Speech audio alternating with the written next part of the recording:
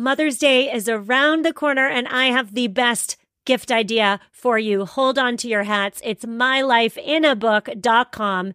Every week, My Life in a Book will send your mom a question via email. They will compile all of your mom or the mom in your life's answers and create a legacy keepsake book. The book becomes something you and future generations can treasure forever. I gave both my mother and my mother-in-law My Life in a Book, and they've already started responding to the prompts. When my mother-in-law received her first prompt, she said, "Oh my goodness, what a thoughtful gift." And that's what we all want, right? We all want to give thoughtful gifts. So check out mylifeinabook.com and use code SUSTAINABLE at checkout for 10% off. Create an unforgettable gift for your mom this Mother's Day. mylifeinabook.com and use code SUSTAINABLE for 10% off today. If you've been paying attention, you've likely heard something about gut health and why zoning in on your gut health is so darn important. You need EQ's Daily Women's Microbiome Defense. It's a 3-in-1 capsule that supports your digestive health and promotes gut barrier protection. I started taking EQ's Daily Women's Microbiome Defense because I have a bloating problem, friends. Yes, I do. Inflammation is not my friend. Since taking 1 capsule a day on an empty stomach with water, I have noticed more energy, improved skin, and here's the big one, reduced bloating. Head to myeq.com and use code SUSTAINABLE for 15% off Equilibria's microbiome defense and so much more. That's myeq.com and use code SUSTAINABLE at checkout for 15% off site-wide today. I'm Stephanie Seferian, and this is episode 81. You are listening to the Sustainable Minimalist Podcast, a show about living simply and sustainably with your family. Here's your host, Stephanie Seferian. Hello there and welcome back. On today's show, we are tackling all things composting. There are an awful lot of misconceptions about composting out there. I've heard it said that composting is smelly. It's not, if you're doing it right. Or that it's dirty. It's not, if you have the right tools. I've also heard that composting requires bugs. Now, this one may be true. My compost pile does have flies, but personally, I have a very low tolerance for bugs, and the flies don't bother even me, so bugs should not be a deterrent. We're getting into all these misconceptions today, as well as the exact questions you've written to me, because the truth of the matter is that composting is just as easy as recycling. Now, recycling is easy, right? You separate your plastics and your cans from your trash without a second's thought. It's second nature. The same goes for composting, because composting at its most fundamental state is simply a third sort of your trash. If you are listening right now and are thinking to yourself, well, I don't want humus. I don't want the end product. I don't garden. And I have a garbage disposal to get rid of my food waste. So why on earth would I need to compost? Know that garbage disposals are not a solution to the waste problem. And that's because all that food that's going into your garbage disposal and your neighbor's garbage disposals puts excess strain on wastewater treatment centers. All the food solids that arrive at the treatment center then need to be filtered out. And where do you think all those food waste solids go? They are just going straight to the landfill. So again, your garbage disposal is not the solution. Reducing waste is the solution, and as a backup, it's all about composting. Now, you heard me mention the importance of reducing household waste in episode 78. And by the way, if you haven't listened to that episode, you should totally go back and listen to it. It's a nice complement to this one. So if you're getting serious about cutting back on the number of garbage bags you send to the landfill each week, composting is a must. My guest today is Heather Kaufman. Heather is a co-founder of Full Circle Home. Full Circle creates beautiful home care products that are also eco-friendly for everyday families. Heather is on the show today to answer your most pressing composting questions.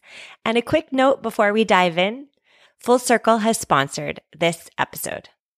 This week's show notes are at mamaminimalist.com/081. That's mamaminimalist.com/081. Enjoy the interview. Heather, thank you so much for joining me. I am so thrilled to have a composting expert on the show because I get an awful lot of questions about composting from my listeners. We'll get there. First, how are you and what's new? I'm doing well. Thanks so much for having me. I love talking about composting, as a lot of my friends will tell you. And I'm always excited when people ask about it because it's really easy. And I think you can get a lot of people excited about doing it and the impact that they can make. Your day job isn't really so much to do with composting, but it does have an awful lot to do with eco-friendly living. Before we even jump into composting and dirt and food scraps, tell us about yourself and how you made eco-friendly living your job.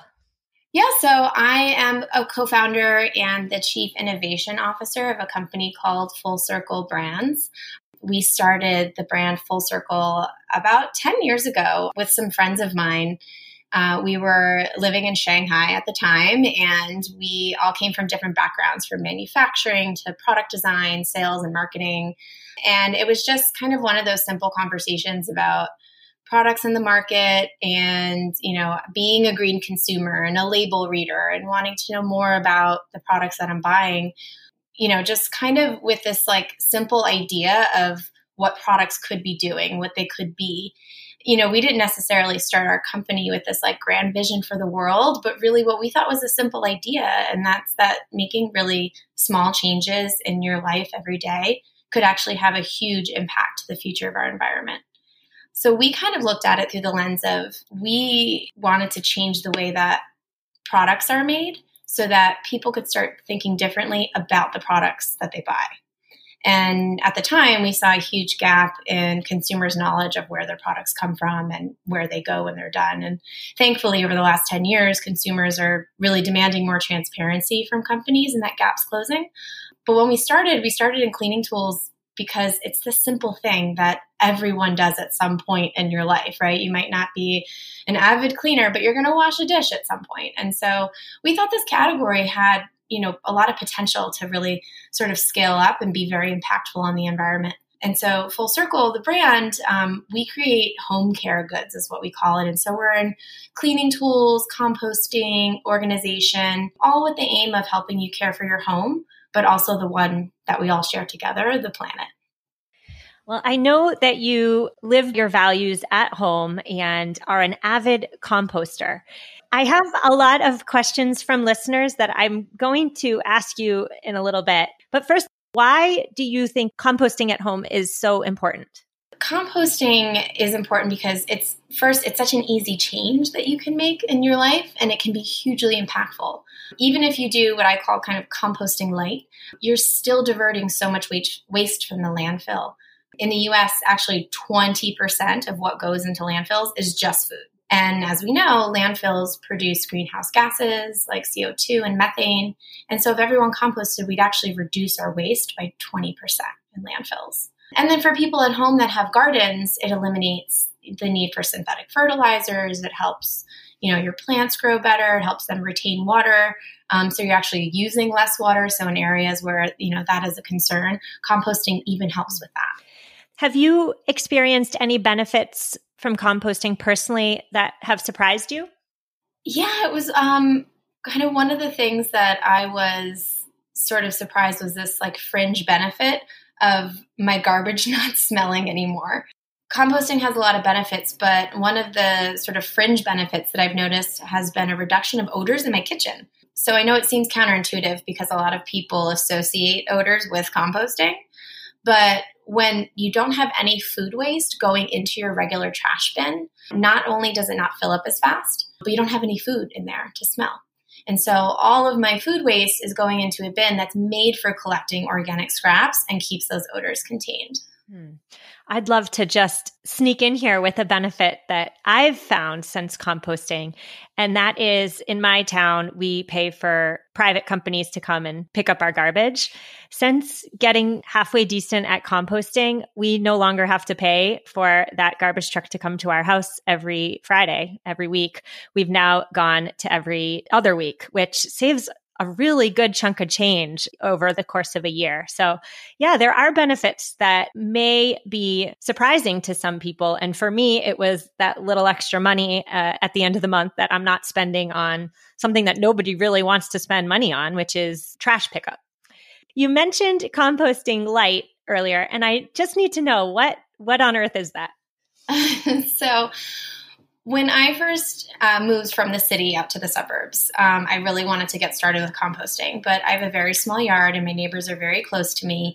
And so the idea of having this huge pile that I need to get out there with a pitchfork and turn and deal with, animals seemed really intimidating. So I bought a tumbler and I would keep my fresh air compost collector on my counter. And I just threw away the very simple things that I had like a understanding were compostable. So like eggshells, fruit and veggie scraps with the stickers removed, flower trimmings, coffee grounds. So I didn't really have to do a ton of research on is this not compostable? I just wanted to get started and make that like a routine in our lives. So I just started with some very basic things. And I would put all of the scraps, including my fresh air bag, into the tumbler. And it's kind of dummy proof because there's two doors. One has a plus sign, one has a minus sign. So you know which side you're adding it to. And then you just turn it. So even if you go away on vacation or you live in an area where lots of animals around, it's all contained. You can leave it over the winter. Nothing's bad is going to happen to it. So it's kind of a great entry into home composting because it's very simple and basic. And so that's kind of what I call composting light.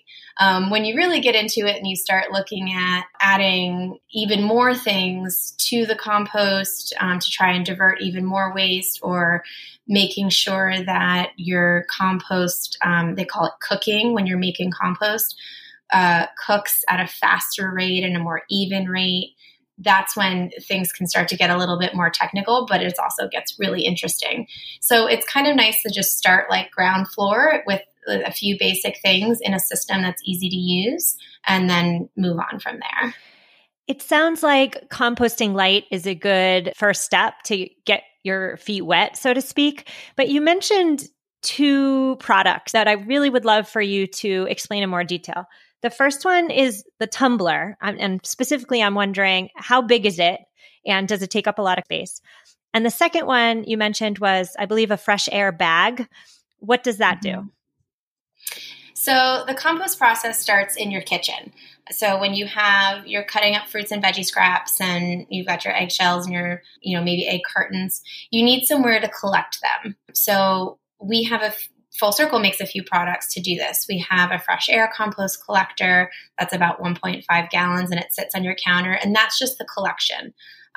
We've got some other products that, like our scrap sacks, which are basically just lined bags that are fully compostable themselves, and other scrap collectors. And so that's just the collection. You're not actually ever making compost on your kitchen counter. You're just collecting the scraps. When that is full, you would then take it outside to your pile, or if your city has a pickup or a drop off, or in my case, to my tumbler. So tumbler is just one method of outdoor composting, and it sits right outside my house, outside my kitchen door, and it's a big bin, maybe about 15 to 20 gallons. They make them even bigger, 30, 50 gallons on a stand. And it's broken up into two sides. And so one side is where you're actively adding your scraps. So every day you're adding more and more and more. And when you add your scraps in, you then turn the tumbler. So that's where the name comes from. It tumbles the scraps around. And the way that composting works is that it generates heat and microorganisms. And the microorganisms grow inside of there, and that's what sort of eats up the organic scraps and generates the compost. The compost is actually called humus. Some people call it black gold. It basically looks like soil. It's like a very black, rich looking soil. And so once you've filled up one side, you need to let that cook and not add any more to it. So then you switch your door plus and minus, and that side's sort of closed and cooking. And the other side is where you start adding your scraps to it. When you're adding your food scraps, one of the things that you want to consider is your ratios. So it can get very technical. You need carbon and nitrogen, but really some people just look at it as browns and greens. So all of your greens, your nitrogen, is going to be your food and your eggshells and maybe even some green lawn waste. Your browns are going to be things like your egg cartons, leaves that have fallen, anything dry. We use the rolls inside of toilet paper. We compost those, dirty tissues even. And so you want to keep a balance in there. You can get very technical, but you can't really go wrong here. You just want to keep it kind of like a well wrung out towel. So a little bit moist, but not super, super wet. And that's when things are going to start cooking. If you notice it's not, you might need to add a little bit more brown if it's too wet, or a little bit more green if it's too dry. And another thing that helps is when you're putting your food scraps in, to try and chop them up all similar size, so then they'll break down around the same rate. The tumbler is well known as kind of the symbol of composting, but I actually don't have a tumbler. I just have a big black bin in my yard. And so I'm wondering, what are the benefits to a tumbler that I'm missing with my simple black bin? Yeah, so I think that, opening it up and turning it with a shovel maybe could, not that the tumbler is super easy to flip around, but maybe could be seen as a little bit more work. Also, if you're consistently adding scraps every single day, I would say perhaps the pile doesn't get its time to cook fully. So you're always kind of pulling compost out, but then sorting out the occasional banana peel or things that have not fully broken down. What I like about the tumbler, and I've not used your bin, but what I like about the tumbler is that one side gets to fully do its work undisturbed, because the heat is a pretty important part of it. And so when you're sort of adding more scraps, you're sort of starting the clock over again in a way. So I like that you can close it off and let it do its work. How much time, on average, of course, do you think that you spend composting each week? Well, it's really part of our routine. So I would say it doesn't take any more time than, say, recycling. We always have either a scrap sack or a bin living right on our countertop. So if we're just quickly chopping up an apple, the core goes in. If we're cooking dinner, it's right there. So as far as the collection part of it, really doesn't take any additional time than it would to walk over to the trash bin and throw those things away. Also with our tumbler right outside our door, it's just another bin. So we're taking the trash out or taking the recycling out. We're also taking the compost out. Recently, my town did implement municipal composting. And so rather than just sort of the basic organic waste at home, where you normally cannot add things like meat, dairy, cooked foods with oils or fats in them, I can now add it to that bin, and it's a 5-minute drive to go drop that off. That's interesting. So you can add literally any food to that municipal composting? Yeah, so industrial composting reaches much higher temperatures. There's all different kinds of industrial composting, so you would need to check with your local facility, because I know that they do have different rules. And usually when a municipality takes on industrial composting, they have literature and all the materials that you need to get started, whether it's the bins or it's just a list of what you can and cannot compost. But mine takes bones and meat and dairy and everything. Earlier, you were talking about nitrogen and adding the right brown matter. And I can imagine that for some listeners listening who really, this is their first introduction to composting, they might have started to feel their heartbeat quicken and get a little nervous. I asked you how much time you spend composting, but I'm wondering how much of an added burden is composting on your mental plate? Does it take a lot of mental space to compost properly? No, I mean, I know about these things just from researching them and interest, but honestly, when I started, I was just throwing all of my food in there. when it wasn't cooking as fast as I wanted it to, or it kind of looked really like wet and matted down, then I was kind of like, what's going on? And started doing some research here. These ratios are really only important, when you're talking about the rate at which you're making compost. If you just throw just your food scraps in and don't really have a great brown ratio, or maybe you only have, leaves in the fall and you add a bunch in, or you keep some, but then you're not adding a ton of brown over the summer. It just really affects the rate at which you're going to generate your compost. Some people aren't necessarily even so concerned with putting compost in their garden. It's really just about diverting food waste from the landfill. So you're still going to achieve that goal, even if you don't have this ideal ratio of carbon and nitrogen. You can still get started with that. And then you kind of get the feel for it. You kind of just start to look at it and say, this looks good or this doesn't look good. Yeah, I love that answer. And it made me think about any new hobby that one person might undertake, right? Like if you think of composting as a new hobby, there's going to be a learning curve. And if something doesn't look right, you're going to go to Google to find out a solution. Just like if you introduce a new house plant to your living room and its leaves are yellowing, you're going to go to Google and you're going to get a lot more technical information about how to spruce up your plant. Same with sprucing up your composting. Bare bones minimum, all it really is throwing your fruit, vegetable scraps, eggshells into it and turning it once in a while, or using a shovel and flipping it in my case. I would love to pivot and ask you verbatim the questions I've received from my listeners all about composting. I've saved a little document on my computer, and every time one comes in, I just copy paste it right there. I feel like you're the perfect person to ask, if that's okay with you. Sure. All right. The first one you kind of already touched on, but I'm just going to ask it anyway. Can you compost meat and dairy in a backyard household composting bin? So technically it will compost. If you look it up on sites, a lot of sites will say you cannot compost it. It will compost, but it's not recommended in a home environment because meat breaking down smells. It will attract maggots and it will attract other pests and animals to your pile that you don't want. Also, it takes longer to break down, so it's going to slow down the rate of the compost in your bin or pile. It may be accepted at a local municipal facility, but in a backyard compost pile, I would say stay away from any kind of cooked foods, oils, fats, anything that's not really raw. There are some methods, like there's bokashi that says that you can put meat and dairy in there, but that's not a backyard pile, so it's a little bit different. Got it.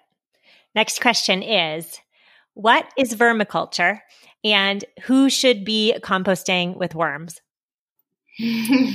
Anyone who likes worms in their house. No, just kidding. So vermicomposting, basically, you keep worms in a bin and you have to kind of create a nice little environment for them, and they eat your organic scraps, and the waste that they create is your compost. I've done vermicomposting actually when I lived in Shanghai in my apartment. I had a really large storage bin with a lid on it, and I created a bed of, kind of moist newspaper for them at the bottom. And I would just add scraps to one side of the bin, and they would get to work eating those. And when those were really broken down, I would start adding scraps to the other side of the bin, and they would move to the other side while the one side broke down. There's much more sophisticated systems out there which keep the worms completely covered, where you could keep it in your house, where the worms go up and down in different tiers and eat the scraps. So you kind of fill up one tray until it's full, and then you switch the trays and fill up the second one. The thing with the vermicomposting is that the ratios do become more important now. So your greens versus your browns, because you have to keep the worms alive and you have to keep them in a certain environment. So anytime you add food scraps, you do need to add something like shredded newspaper to it. I personally would not prefer to have worms in my home. So who should be vermicomposting? Vermicomposting is cool. You can even do it in an apartment because you can have your collection and your actual composting compost being produced in the bin right there without having to have any kind of outdoor setup. There's some really nice looking bins out there. They keep the worms completely covered. You don't even see them, until you're adding your food scraps in. And so they could work really nicely for apartment composting.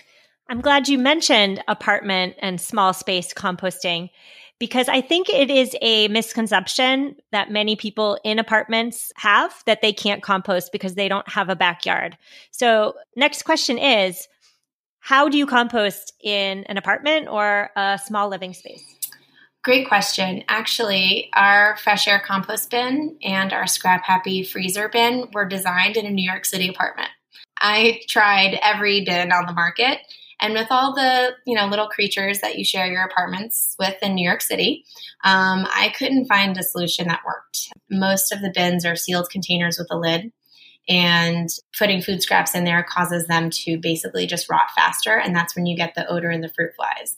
So we developed the fresh air compost bin, which incorporates air into the system so that your food scraps don't break down so fast. Because remember, you're not creating compost on your counter yet. You're just collecting them. So it's actually keeping the food fresher longer until you're going to compost.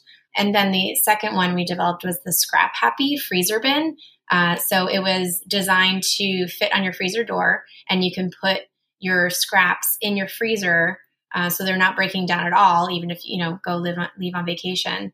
And at that time, I was dropping off at my local farmers market. So a lot of cities offer collections at farmers market. So you could do your collection in your apartment and then just drop off.